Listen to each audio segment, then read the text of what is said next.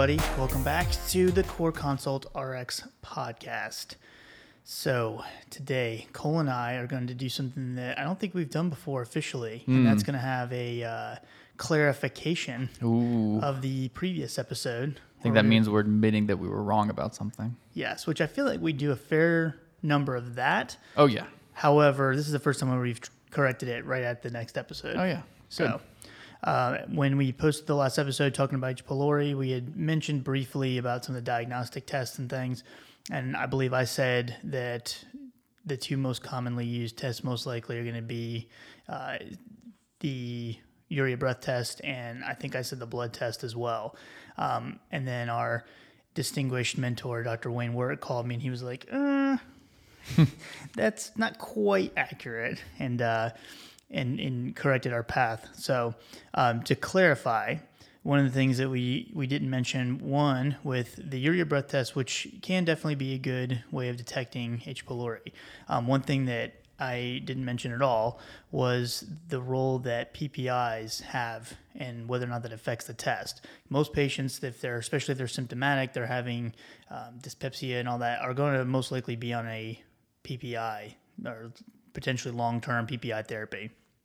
And so the problem with that is the H. pylori actually kind of go into like a more suppressed state, I guess you can say, and that whole concept behind the carbon-13 or carbon-14 urea breath test is you're trying to get the urea to be cleaved by the H. pylori and allow the byproducts, which are going to be ammonia and CO2 as a byproduct. The CO2 is carbon labeled, and so, or radioactive labeled, I should say, and so the carbon itself is going to be what you're detecting. So that byproduct of the CO2 on the breath is actually what you're measuring. Well, if the patient is on a PPI and those H. pylori are in more of a dormant state, that process isn't happening. So it can actually increase your chances of getting a false negative.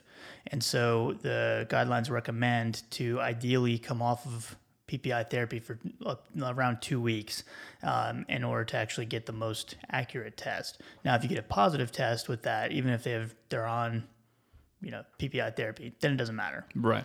But if you get a negative test, one thing to consider is if you did test with a person who was on a PPI, to consider retesting after they've come off therapy if possible.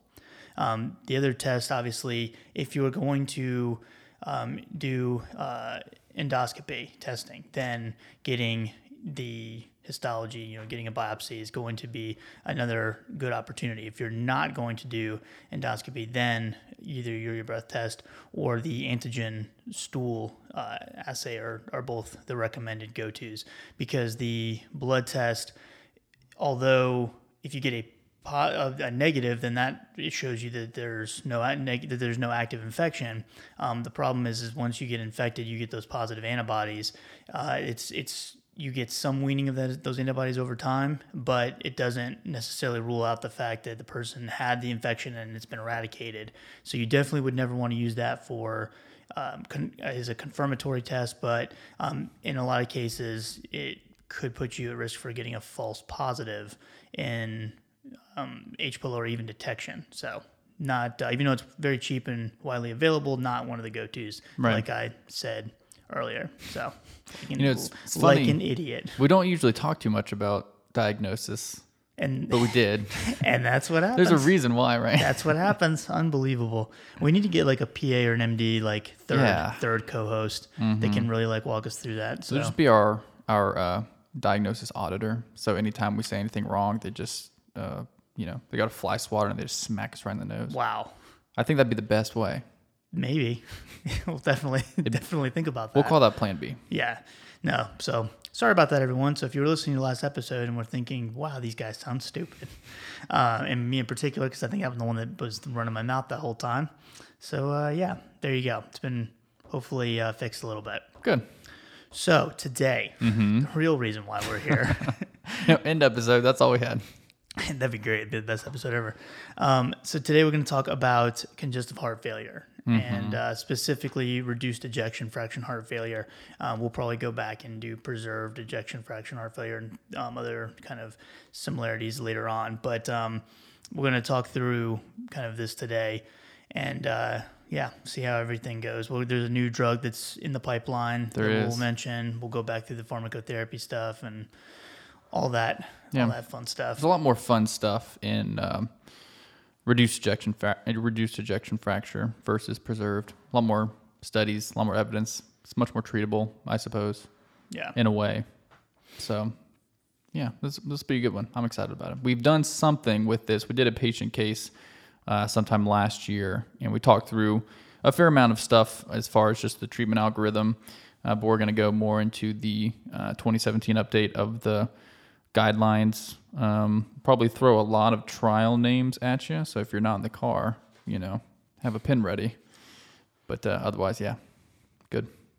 So the first thing I guess we can kind of talk about is what the difference is between reduced ejection fraction and preserved ejection fraction. So as far as that classification goes, we used to refer to reduced ejection fraction as systolic heart failure. And the reason for that is that's based on the failure of the contraction in the blood, the heart to actually pump blood out of the chambers or the ventricles.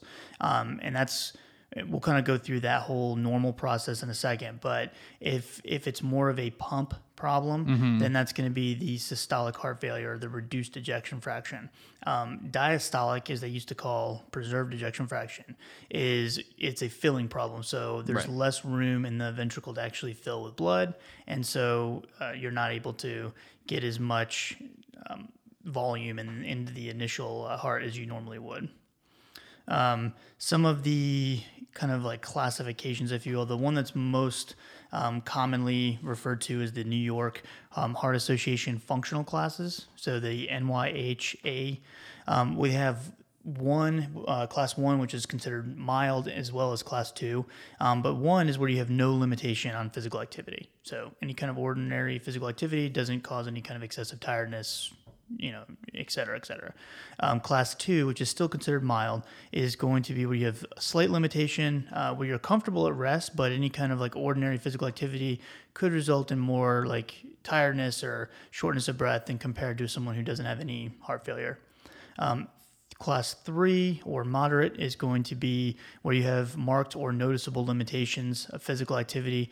Still going to be considered comfortable at rest, but you're going to have definitely less than ordinary physical activity, less than ordinary physical activity is what's going to cause the tiredness, shortness of breath, etc. And then the class 4 obviously is the worst, where you're going to have severe limitation on physical activity. You're not able to carry out any physical activity without kind of discomfort, and you could even have symptoms at rest. So that's like the most severe cases. Right. And when you're, of course, delineating between HEF-REF is kind of how they refer to reduced ejection fraction. HEF-PEF would be preserved.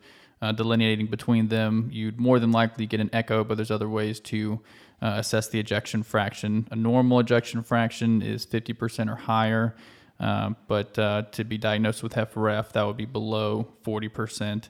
So your heart just isn't squeezing as well. You're not pushing out as much as you should be, so you're not ejecting enough of the blood that is filling up the heart. And then HEF-PEF is considered preserved if it's over 40%, but you still have issues with the heart. Yeah. So as far as like normal cardiac function goes, because I want to get like a little bit of a baseline. So cardiac output, which is kind of where we always kind of start with, is the blood volume that's ejected versus the volume that's ejected, and it's a product of heart rate and stroke volume. So heart rate is obviously how fast the heart is beating, and then stroke volume is the amount of volume that's pumped out of the heart. And the ejection fraction, like Cole was just mentioning, is where we compare that stroke volume versus the total volume in the actual ventricle at the end of diastole, or the filling process. Another thing to think about is mean arterial pressure, because cardiac output times the total systemic vascular resistance is how you get mean arterial pressure mathematically. And so all those things are going to be kind of intertwined because cardiac output is sort of the first thing that goes in heart failure. there is a multitude of kind of like mechanisms going on that leads to it. And that's one of the hard things with heart failure, and why we end up using multiple drug classes at baseline to get control of it.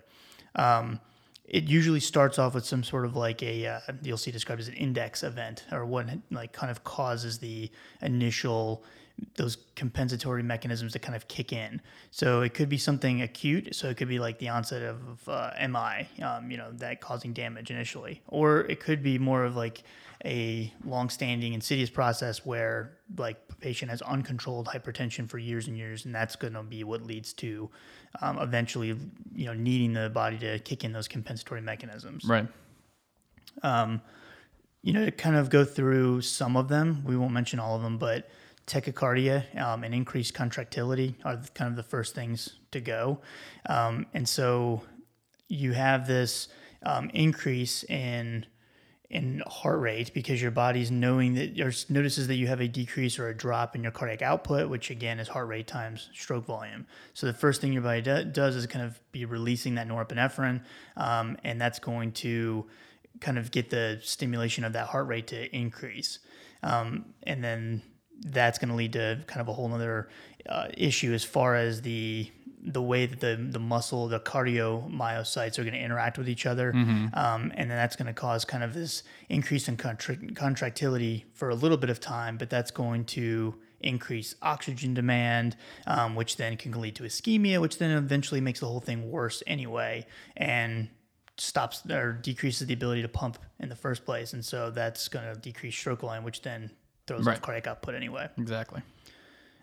Fluid retention is another thing that your body's trying to do. So initially, it's trying to kind of increase preload, and so your body will kind of inhibit or reduce rather renal perfusion, because that's going to when your body recognizes that you're having a decrease in your cardiac output, you're going to have this redistribution of blood away from like non-vital organs, which then the kidneys interpret that as you're having this reduced perfusion, you're having this ineffective blood volume, so we need to go ahead and kick that RAS system into high gear and retain sodium and water so that we can hopefully perfuse and increase the sympathetic tone, which then leads to all the fluid retention, the edema, and the increase in blood pressure from the sodium and all that we see. Which we mentioned this a little bit in a different episode, but that's kind of referred to generally as cardiorenal syndrome.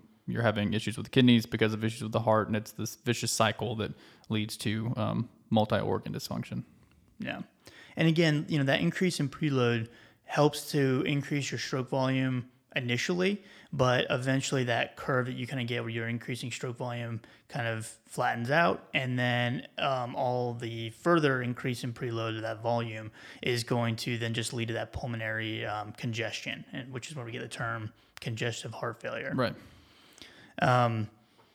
Vasoconstriction and increased afterload are another kind of piece of that. So vasoconstriction occurs in patients because you're going to get this. You're basically trying to keep blood flow like with the heart. So instead of kind of helping to like redistribute the blood flow, the body causes this vasoconstriction, so you're not getting as much blood flow away from non-essential organs, and or keeping it with the essential organs rather. And that then, I guess, leads to other issues like angiotensin II and other parts of the RAS system and areas that can also increase things, norepinephrine, which then leads to the initial problem with tachycardia and all that. And then you'll hear the term ventricular remodeling. And so that's going to be where you get this increased ventricular muscle mass. Because again, when this first starts to happen, the walls of the ventricles become thick, or they hypertrophy, because you're trying to increase their ability to work. Just like when you work a muscle a long time, you're going to get bigger muscles, in theory. You can think of it, the heart's a muscle. So you can think of it as Mike versus me. If Mike keeps working out and gets shredded and his muscles get really tight and stiff, but then you have Cole who just kind of does his regular work thing, and his muscles are kind of regular and kind of flabby and stuff, and kind of watery. So it's good at pumping out blood, and then refilling with blood and pumping with blood. But if you've got Mike who's all thick and tough, then it's hard to fill with blood and contract appropriately. And that is why my cardio is terrible. Nope, it's just bad because I haven't been working out like I used to. But so that's like the ventricular hypertrophy piece of it. But the true like remodeling is more of a broad term, and that's going to talk about, not just the hypertrophy piece, but also changes themselves in the myocardial cells, as well as like the extracellular matrix that leads to a different shape, size of those ventricles, and then eventually can lead to like the death of some of those cardiomyocytes, which then can leave like gaps, and that's where you get like that saggy ventricle where it's no longer even able to pump like it once was. It becomes dilated. Yeah. So yeah, there's lots and lots of things. We can kind of keep going through this forever, but there's aldosterone plays a role, because aldosterone, we always think of that is kind of being the last piece of the RAS system and kind of what driving that reuptake of fluids and like water and sodium and all that. But it also produces this interstitial cardiac fibrosis, and that can also lead to like increasing of the stiffness that we see in like the myocardium. It leads to eventual like impairment of the diastolic function, where you're getting this ability to fill. And so there's lots of different things going on that play a role. Anything you wanted to add to that, Cole, at all? Not to the patho, but I think I just want to give a couple of stats on heart failure in general, because it is extremely common. Per this 2017 American Heart Association guideline update, there were about 6.5 million adult Americans who had heart failure, and they project a 46% increase in prevalence from 2012 to 2030.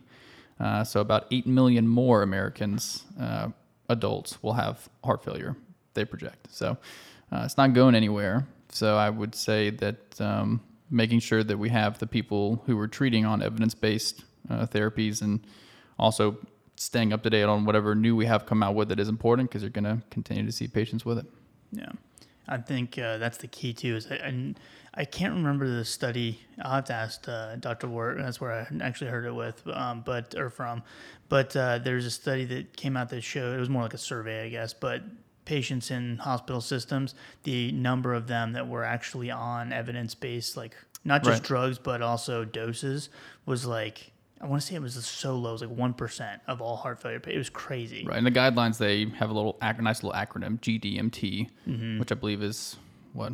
Guideline determined mediated target managed something. I'll look in a second. But I know what you're talking about. I knew what it was last night. Darn it.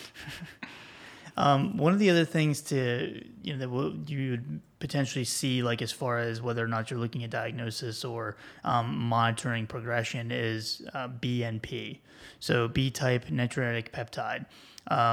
So that's going to be kind of synthesized and released from the ventricle itself as a response to pressure or volume overload. So as heart failure becomes worse, you get this elevation in BNP, and that's going to, it's another just kind of like way your body's trying to compensate for it, but we use that specifically to monitor how well your body's either you're reacting to the medication therapy to see if you're kind of stabilizing, or if your heart failure is getting worse, we're going to see increases in BNP. Right.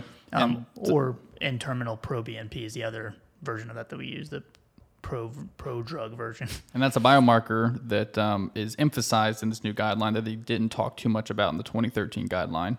So they have a nice little algorithm talking about how to use that and where their strongest evidence is in diagnosis or prevention or prognosis. Yep. So, by the way, it's guideline-directed medical therapy. There you go. Yeah. Guideline-directed medical therapy. GDMP, or GDMT. Bam. GDMP is a different thing. So, what do you think? You want to just kind of go through all this? Sure. The treatment? Yeah. Because the diagnosis piece of it, there's so many different things that are involved with the diagnosis. Right. Lots For of our different purposes, like when we were in school, it was primarily this is their ejection fraction, so treat them. But that's kind of a pharmacist thing. So with obviously with when you're trying to diagnose somebody, then you're looking at common symptoms of heart failure if you're trying to decide that this is what they might even have. So signs and symptoms, of course, weakness, lightheadedness, dizziness, so all those non-specific things. But you're also going to see shortness of breath upon exertion or even rest. And so that's one of the telltale signs, swelling in the legs and feet. So that fluid retention and then just overall fatigue, would probably prompt you. And you use other comorbidities that they have to steer you towards testing and diagnosing heart failure. Yeah. So looking at things like not just the echocardiogram, like Cole mentioned earlier, sometimes you can use a chest x-ray to kind of see for cardiac enlargement or pulmonary edema, pleural effusions, things like that. Looking at an ECG to make sure they don't have any kind of rhythm abnormalities. Serum creatinine is usually increased due to the perfusion. Lots of different things. The BMP levels are important. Jugular venous distension. Yes. Lots of different things. But, we won't go venture into that much just so we don't look stupid again. Before we do drugs, we do a little bit on lifestyle modifications. Yeah, let's do that. Maybe not as significantly as diabetes, but there can be some significant counseling you can do and things that the patient can do apart from medications that can help improve outcomes or at least reduce hospitalizations, because that is one of other than mortality. I mean, that's a primary goal of heart failure because patients with heart failure have an extremely high hospitalization rate because they have exacerbations when they have too much fluid retention and they start to decompensate, and then their hospitalizations are associated with increased risk of mortality. And so decreasing that as much as possible is definitely a good goal. So decreasing salt intake is a good recommendation. It depends on which stage of heart failure you are in, whether it's less than 1.5 grams a day, less than 3 grams per day. Sometimes it's hard to counsel that with patients, but getting out a nutrition label and showing them kind of what sodium means in things, or at least not adding additional salt to things, would be a good start. Potentially fluid restriction in patients who are in stage D heart failure to 1.5 to 2 liters per day. I think a really important one is checking daily weights. So a scale is very important in these patients, even if they don't like to get on it, because they can have fluid accumulation, and if they're decompensating, they can have rapid fluid accumulation. There's various recommendations, but a general rule of thumb, maybe 2 pounds in a day. If they've just increased 2 pounds in a day or more than 5 pounds in a week, it might require, they might have counseled them to increase their Lasix if they're on Lasix, or potentially go to the ER if it's excessive. So those things, and of course the regular ones like smoking cessation, limiting alcohol, an appropriate exercise regimen, that sort of thing. Yep. So I guess as far as treatment options, you want to start with loops? Start with loops, since that's more of like the PRN symptom reliever. Sure. So loop diuretics, and this is going to be, they're used to kind of restore euvolemia. So patients have this swelling, peripheral edema because they have this fluid retention. We're trying to get rid of that and get them back to normal volume. So what loops are going to be doing is they're working on that thick ascending limb and the loop of Henle and the nephron. And that's where roughly 25% or so sodium is filtered and reabsorbed, and so loops are going to help to kind of shuttle that sodium back out and get rid of it. So loops actually utilize prostaglandin to actually increase that renal blood flow, and that's going to help get rid of some of that sodium. And so if you co-administer loop diuretics with things like NSAIDs or COX-2 inhibitors, you can actually block that prostaglandin-mediated effect, and you can lower the ability for the loops to kind of do their thing. As far as like which loop diuretics are better than others, there's not a lot of data that shows that one's necessarily better than the other. They're gonna, you're basing it based off their bioavailability and things like that. But torsemide, furosemide, and bumetanide are the 3 most commonly used. And then there is a fourth that almost nobody really mentions, but there's a fourth one called ethacrynic acid. And really the only reason why you necessarily need to use that one is because the loop diuretics have a sulfa moiety right at the center of their chemical structure, and ethacrynic acid does not. So if you had a patient with a true sulfa allergy. I've only seen this one time where the patient would literally go into anaphylaxis if she took furosemide. We had to put her on ethicronic acid because it's the only loop diuretic she could tolerate. But that's something we, for whatever reason, we don't really ever mention. I've never seen it before. Yeah, just that one time is the only time I've ever seen it. But as far as like conversions from PO to PO, you're thinking 1 milligram of bumetanide equals 20 milligrams of torsemide equals 40 milligrams of furosemide equals 50 of ethicronic acid. So 1, 20, That's 40, nice. 50 is how I remember that. Mm-hmm. And then all the PO to IVs are the same except for furosemide. So it's a 1 to 2 ratio IV to PO with furosemide. Which is apparently controversial. Yeah. But that's the what most textbook's people answer. go with. Yeah. So again, like not a whole lot of difference between them. There is some like small studies that have showed that torsemide is absorbed. The absorption of torsemide is a little bit better than compared to like furosemide. And there's also some talk that of torsemide can modulate those neurohormonal levels and it can help with cardiac remodeling. Now that's like super limited, but there's a little bit of evidence there. In theory, torsemide could be preferred in patients that are having persistent fluid retention despite being on higher doses of other loop diuretics. That's one of the tricks you could try if you're not getting enough diuresis.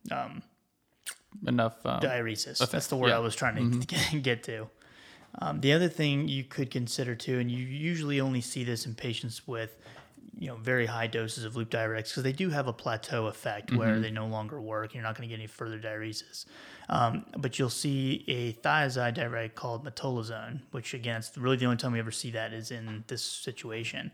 Because most thiazide diuretics have effects on the distal convoluted tubule as far as affecting the reabsorption of sodium and potassium and all that. So that's not going to help us out a ton, but metolazone actually has some activity in both the distal convoluted tubule and the proximal convoluted tubule.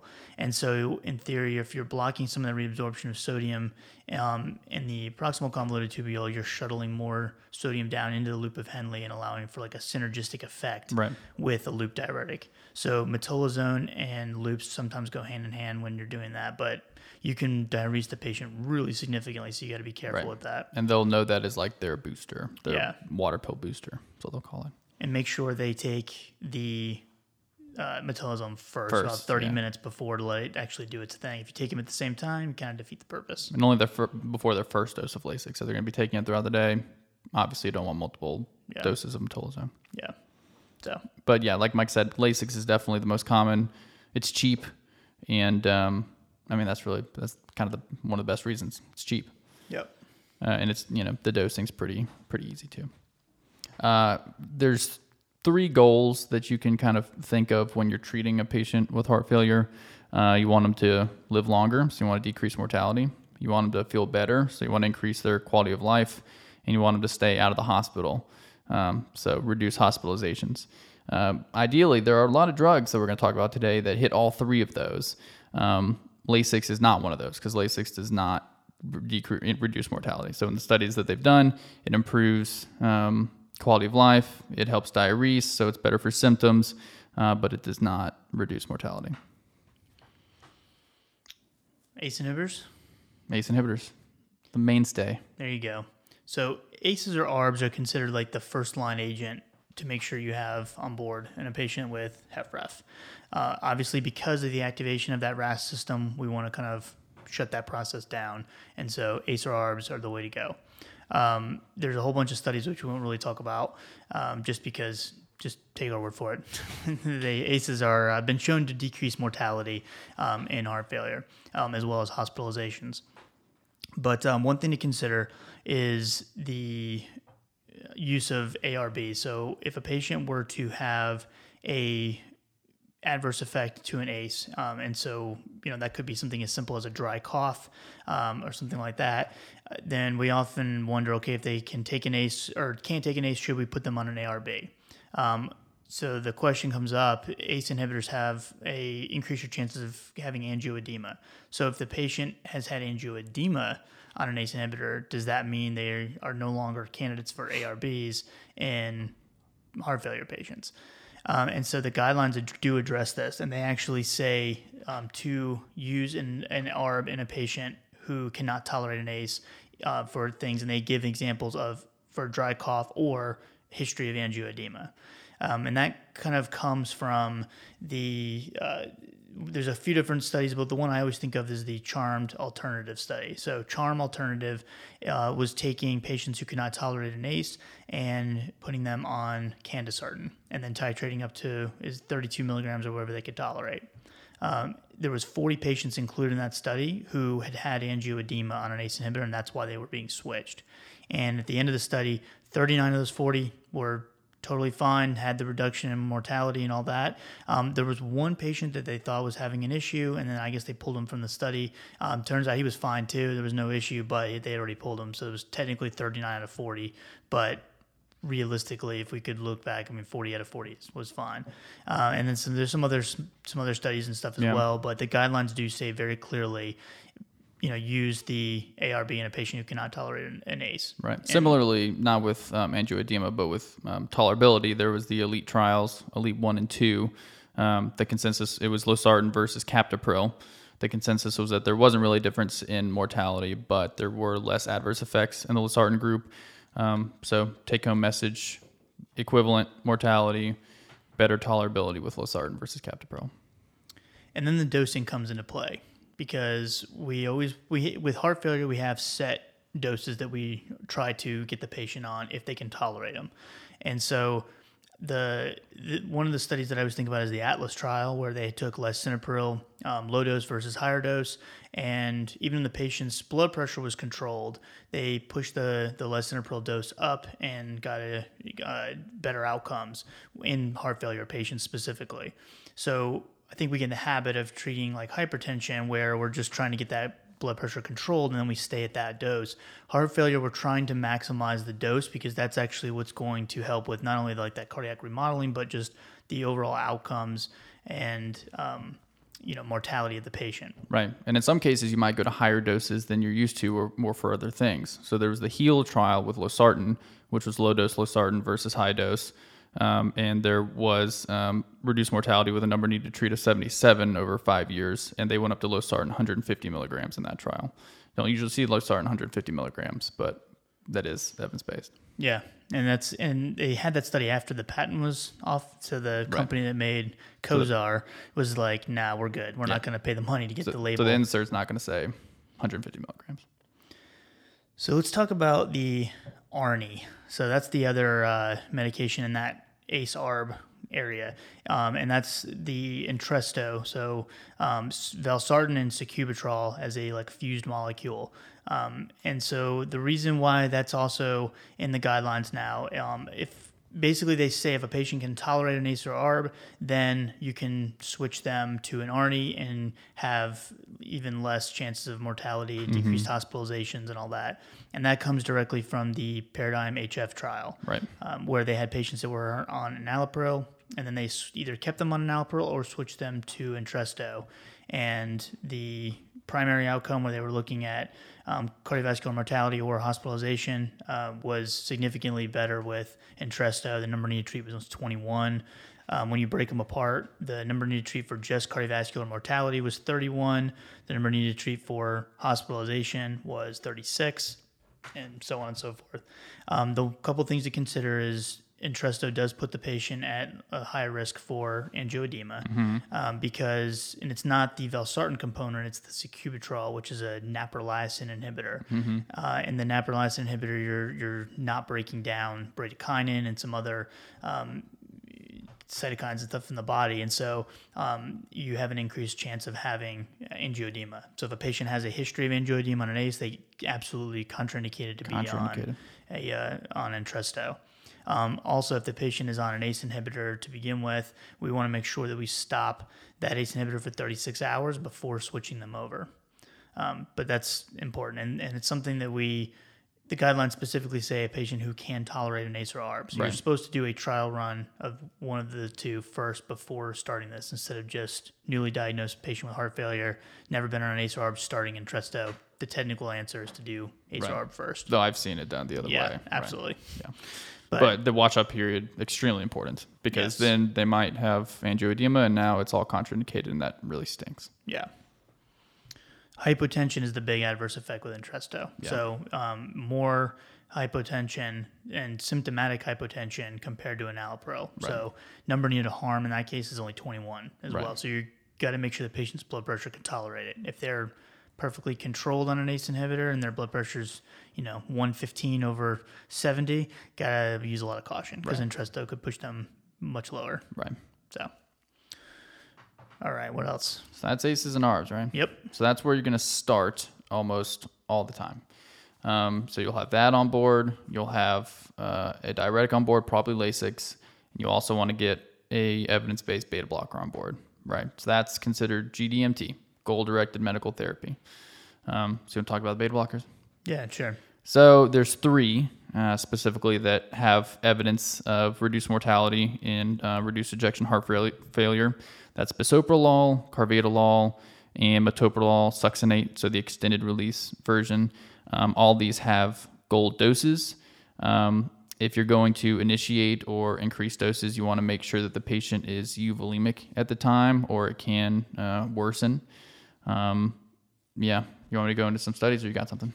So just to mention, because I think one of the things that comes up is, heart rate being increased. Tachycardia is your body's way of kind of compensating for that reduction in cardiac output. Right. So at first glance, if you think about lowering the heart rate, well, wouldn't that lower cardiac output even more? Right. So the beta blockers, it's not just a matter of that we're trying to lower the heart rate just for the heck of it, or lowering cardiac output, because that seems a little counterintuitive. But the beta blockers themselves are going to kind of slow down that sympathetic nervous system activity, like with norepinephrine, and it's leading to the increase in heart rate and those kind of things, and basically can help slow the disease progression. You get antiarrhythmic effects if the patient does happen to have an arrhythmia, which can be prevalent in someone that has heart failure. You're going to get some of the reversal of that ventricular remodeling. Right, that's a big thing. You're going to get reduction in cardiomyocyte death that can happen when you get those norepinephrine and other catecholamines kind of running rampant throughout the system. You're going to have improvement in left ventricular systolic function, and you're also going to help with the ventricular wall stress because you're reducing the myocardial oxygen demand. And so there's a lot of different ways that the beta blocker is actually helping. It's not just lowering the heart rate, and so all good. It's helping in multiple ways. Right. But yeah, like you said, there's three that we mentioned in the guidelines: carvedilol, metoprolol, succinate, and bisoprolol. Yep. And there's reasons for that. So just so you have some studies in your back pocket, we won't go through all of these, but the CIBIS-2 trial for bisoprolol, the MERIT-HF for metoprolol succinate, Comet, Copernicus, Capricorn, all these fun C names for carvedilol. Comet was the one where they put carvedilol up against metoprolol tartrate, and carvedilol came out on top. So that's one of the primary reasons they don't include tartrate version in the guidelines. A lot of people will say that it's usually dosed twice a day, but it probably should be dosed more often because of its really short half-life. So better to stick with beta blockers. You want to hit their goal doses kind of as soon as possible, but obviously you're going to hit these patients with a lot of blood pressure lowering agents at the same time. So you want to be cautious as you're increasing, though a lot of them have long-standing hypertension anyway. So if they have another hypertensive med on board, maybe we take that off so we can add these to the tolerable doses that we want. Also, carvedilol being centrally acting is going to lower the blood pressure more than bisoprolol or metoprolol succinate. So you may want that, you may not, but that's something to be aware of. Yeah, and because of the negative inotropic effect, if you were to initiate a beta blocker at a normal dose, then you could actually worsen at least the symptoms of heart failure, or even cause an acute decompensation. And so beta blockers, if you look at lists of drugs that actually can exacerbate or worsen heart failure, beta blockers are on there, which is very weird to see. But that's why. So in order to kind of minimize that, that we start low and then go slow, as we say. And then realistically, you shouldn't be doubling the beta blocker dose any more frequently than at least every 2 weeks. And then you want to just, again, see if the patient can tolerate it and up to the maximally tolerated dose, but it's going to take a while to get there. Yeah. So if, starting off the patient on 3.125 milligrams twice a day of carvedilol and then slowly bringing them up from there. Right.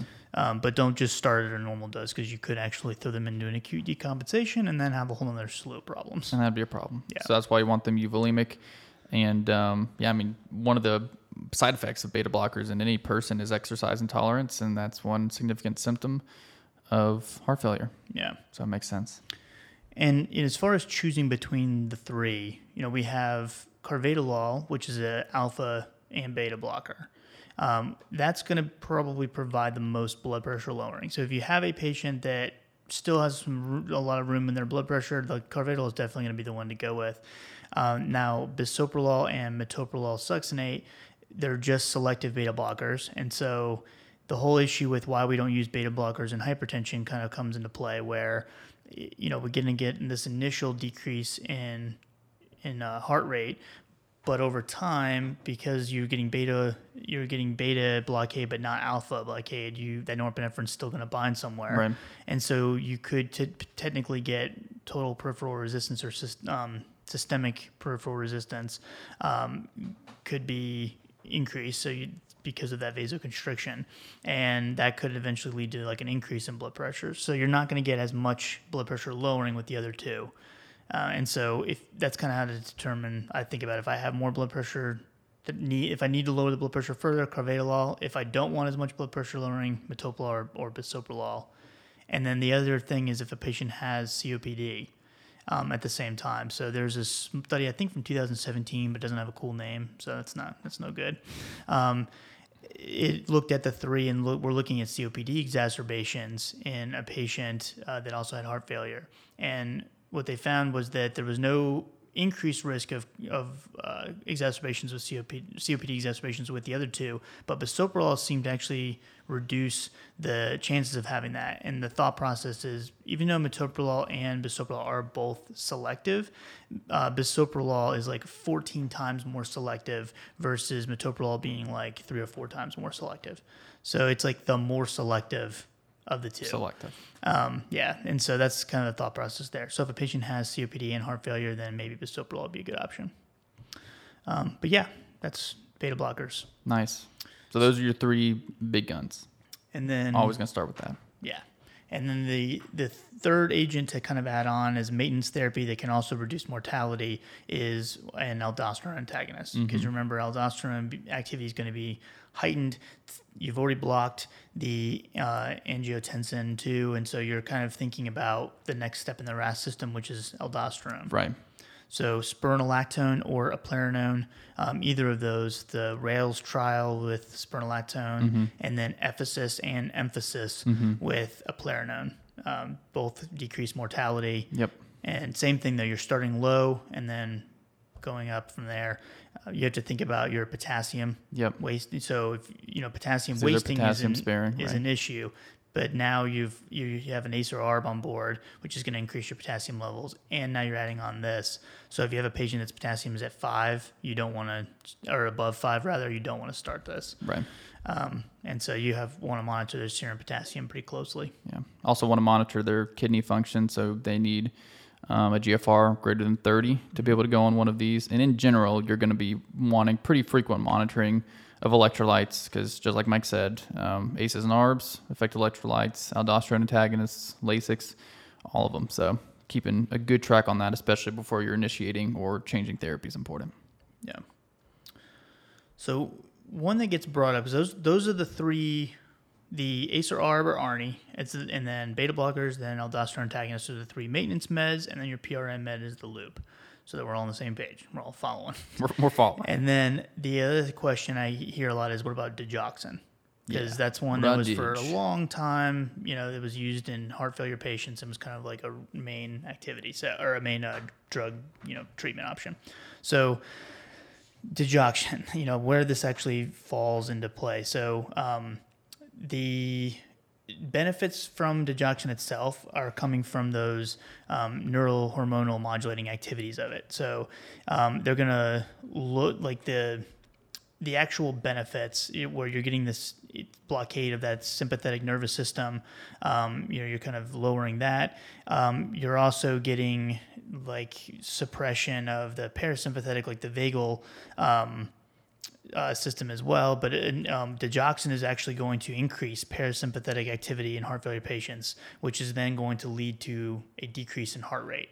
And so you're going to have enhanced diastolic filling, and so that's kind of where its use is and why we used it in the past. The issue is that when you look at like the concentrations of it, the lower plasma concentrations actually seem to be a little bit more beneficial when in heart failure patients. And so the DIG trial was kind of like the first big study that looked at like the positive inotropic agents or activity rather of the drug, and showed that it basically doesn't increase mortality and actually decreases morbidity in patients with heart failure.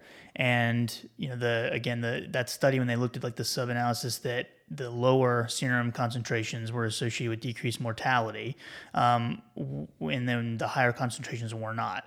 So if you are going to actually put a patient on DIG, then it's going to be, you want to have a serum DIG concentration of 0.5 to 0.9 nanograms per milliliter is kind of like the goal. Mm-hmm. Basically, what you're going to get at is you're not going to get a decrease in necessarily mortality. Right. So you still want to use the main drugs that we've already talked about as kind of first line agents. And then if you're still having symptoms, if you are still, having hospitalizations from acute decompensation, then this is one to kind of consider. The other thing is if a patient has some kind of like AFib or something going on, then you could potentially add this to the beta blocker and get some additional benefit. Right. Yeah. The guidelines don't really have a great place for it, but it is an option. Yeah. If you still need symptom relief after you've had all those other, issues that, or all those other first line agents, then you could consider DIG, but it's really the main benefit's going to be coming from reducing hospitalizations, not necessarily mortality. So it's not hitting all three of our goals. Now, another one that does hit all three of our goals, but in a special population, is Bidil. So that's hydralazine and isosorbide dinitrate. The trial that's based on is the AHEFT trial, and it's a fixed dose combination of those two. There was mortality benefit, but specifically in African American patients, and there's also reduced hospitalizations. So the guidelines do have a place for that. That's in New York Heart Association class 3 to 4 after the ACE or R beta blocker Lasix combos in African American patients. That is an option. Ivabradine or Corlinor is another drug you may see out there. So this drug is going to inhibit the IF channel, which is found in the sinus node. And basically, you are getting this depolarization of the sinus node. Basically, will give you this slowing of the heart rate, but it's not going to affect like AV conduction or blood pressure, things like that. And so it's really there because we've seen that increases in heart rate, specifically resting heart rate, can lead to worse outcomes with heart failure. Once a patient is on a beta blocker and then their heart rate is still above, their resting heart rate is still above 70 beats per minute, then this drug may be something that you could potentially add on. The problem is, I don't know if they've changed this or not, I haven't looked, but the European guidelines originally said that this drug will decrease mortality and hospitalizations. So if you look at the SHIFT trial that actually got this approved, the SHIFT trial, their primary outcome was that composite, and it was statistically significant, and so great. The problem is that when you break it up into the secondary outcomes and you look at them individually, mortality was not decreased significantly. It was only hospitalizations. Right. So when we got it approved in this country, the FDA was like, you can't put mortality benefit on your label if that's not actually been proven out. So they made them list just decreasing hospitalizations. It will not decrease mortality. So something to consider. Yep. So, not a lot of people are going to be candidates for this drug. No, you're not going to see it too often. So yeah, maximally tolerated beta blocker, heart rate greater than 70. Those are the, like Mike said, those are the prerequisites. Yep. Anything else? Standard? Now, before we go into that new drug, I mean, there are some drugs, of course, you want to avoid in heart failure. NSAIDs being an obvious one that you want to avoid. But there's also like anti-arrhythmic agents like quinidine, lidocaine, sotalol, dronedarone. There's only a couple that are safe to use in heart failure if you have a situation where you need them, and that would be amiodarone and dofetilide. Also, non-dihydro calcium channel blockers you want to avoid, verapamil and diltiazem, and thiazolidinediones like Actos and rosiglitazone if they have concurrent diabetes would be things you'd want to avoid. Yeah, absolutely. So you want to look at this new drug? Yeah, let's look at it. So for those of you who have maybe not seen the results of the Victoria trial, which are looking at a new drug called vericiguat, they're looking at the benefits of that drug in heart failure patients. So vericiguat is a guanylate cyclase stimulator, and it's going to basically enhance nitric oxide activity. So nitric oxide is a vasodilator, and so when you increase the availability of nitric oxide, you get this downstream favorable effect in heart failure. And so they're testing it to see that if it can hopefully decrease mortality and hospitalizations. What they ended up finding was that it decreased hospitalizations, but not necessarily mortality. Right. But if you look at their composite, of course, they did have a composite for cardiovascular death or hospitalization. So that's how it's going to be touted. But secondary outcomes, when you split them up, the cardiovascular death was not significant. Yeah. I think that it was well tolerated, is what the authors ended up saying. There was a higher incidence with hypotension, and who knows what the cost is going to be. But it's one of those drugs that it may be, again, an add-on. It's most likely going to get FDA approval, and so it's going to potentially be like an ivabradine where you have, it could be an add-on once the patient has, been on mainstay therapy and they're still having hospitalizations. Maybe this could be something you could add on. Maybe in place of DIG, which might be a little more dangerous, this might be a little safer option. Yeah. Of course, DIG is cheap, and this won't be, but...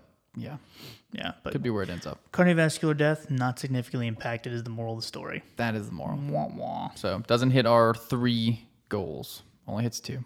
But if you go check it out, the Victoria trial, yep. Make sure you read through that, because I'm sure that drug's coming. It's on its way. It's coming in hot. Coming in hot. What else? Anything? No, I mean, there's a lot more you can go into, but I think we definitely hit the high points. And I think we got all the good, landmark trials in there. There you go. At least, give them a shout out. They were waiting for it. Yeah. Cool. So we'll call it good for that one, but we need to do one on like acute decompensated heart failure. Yeah, of course this was mostly outpatient treatment, but there's a lot more to go into if you have a patient who is decompensating. Yep. All right. So thank you guys so much for listening. Thank you guys for leaving comments and rating the podcast on iTunes. That's awesome. And, if you guys have any questions, our emails will be in the show notes below. If you want to text us a question, you can reach us at 415-943-6116. You can reach us on any of the social media platforms, and we'll hopefully have some good stuff in the works for you that you guys will enjoy. So keep listening. Thank you all so much for the support, and we will see you next time. Later.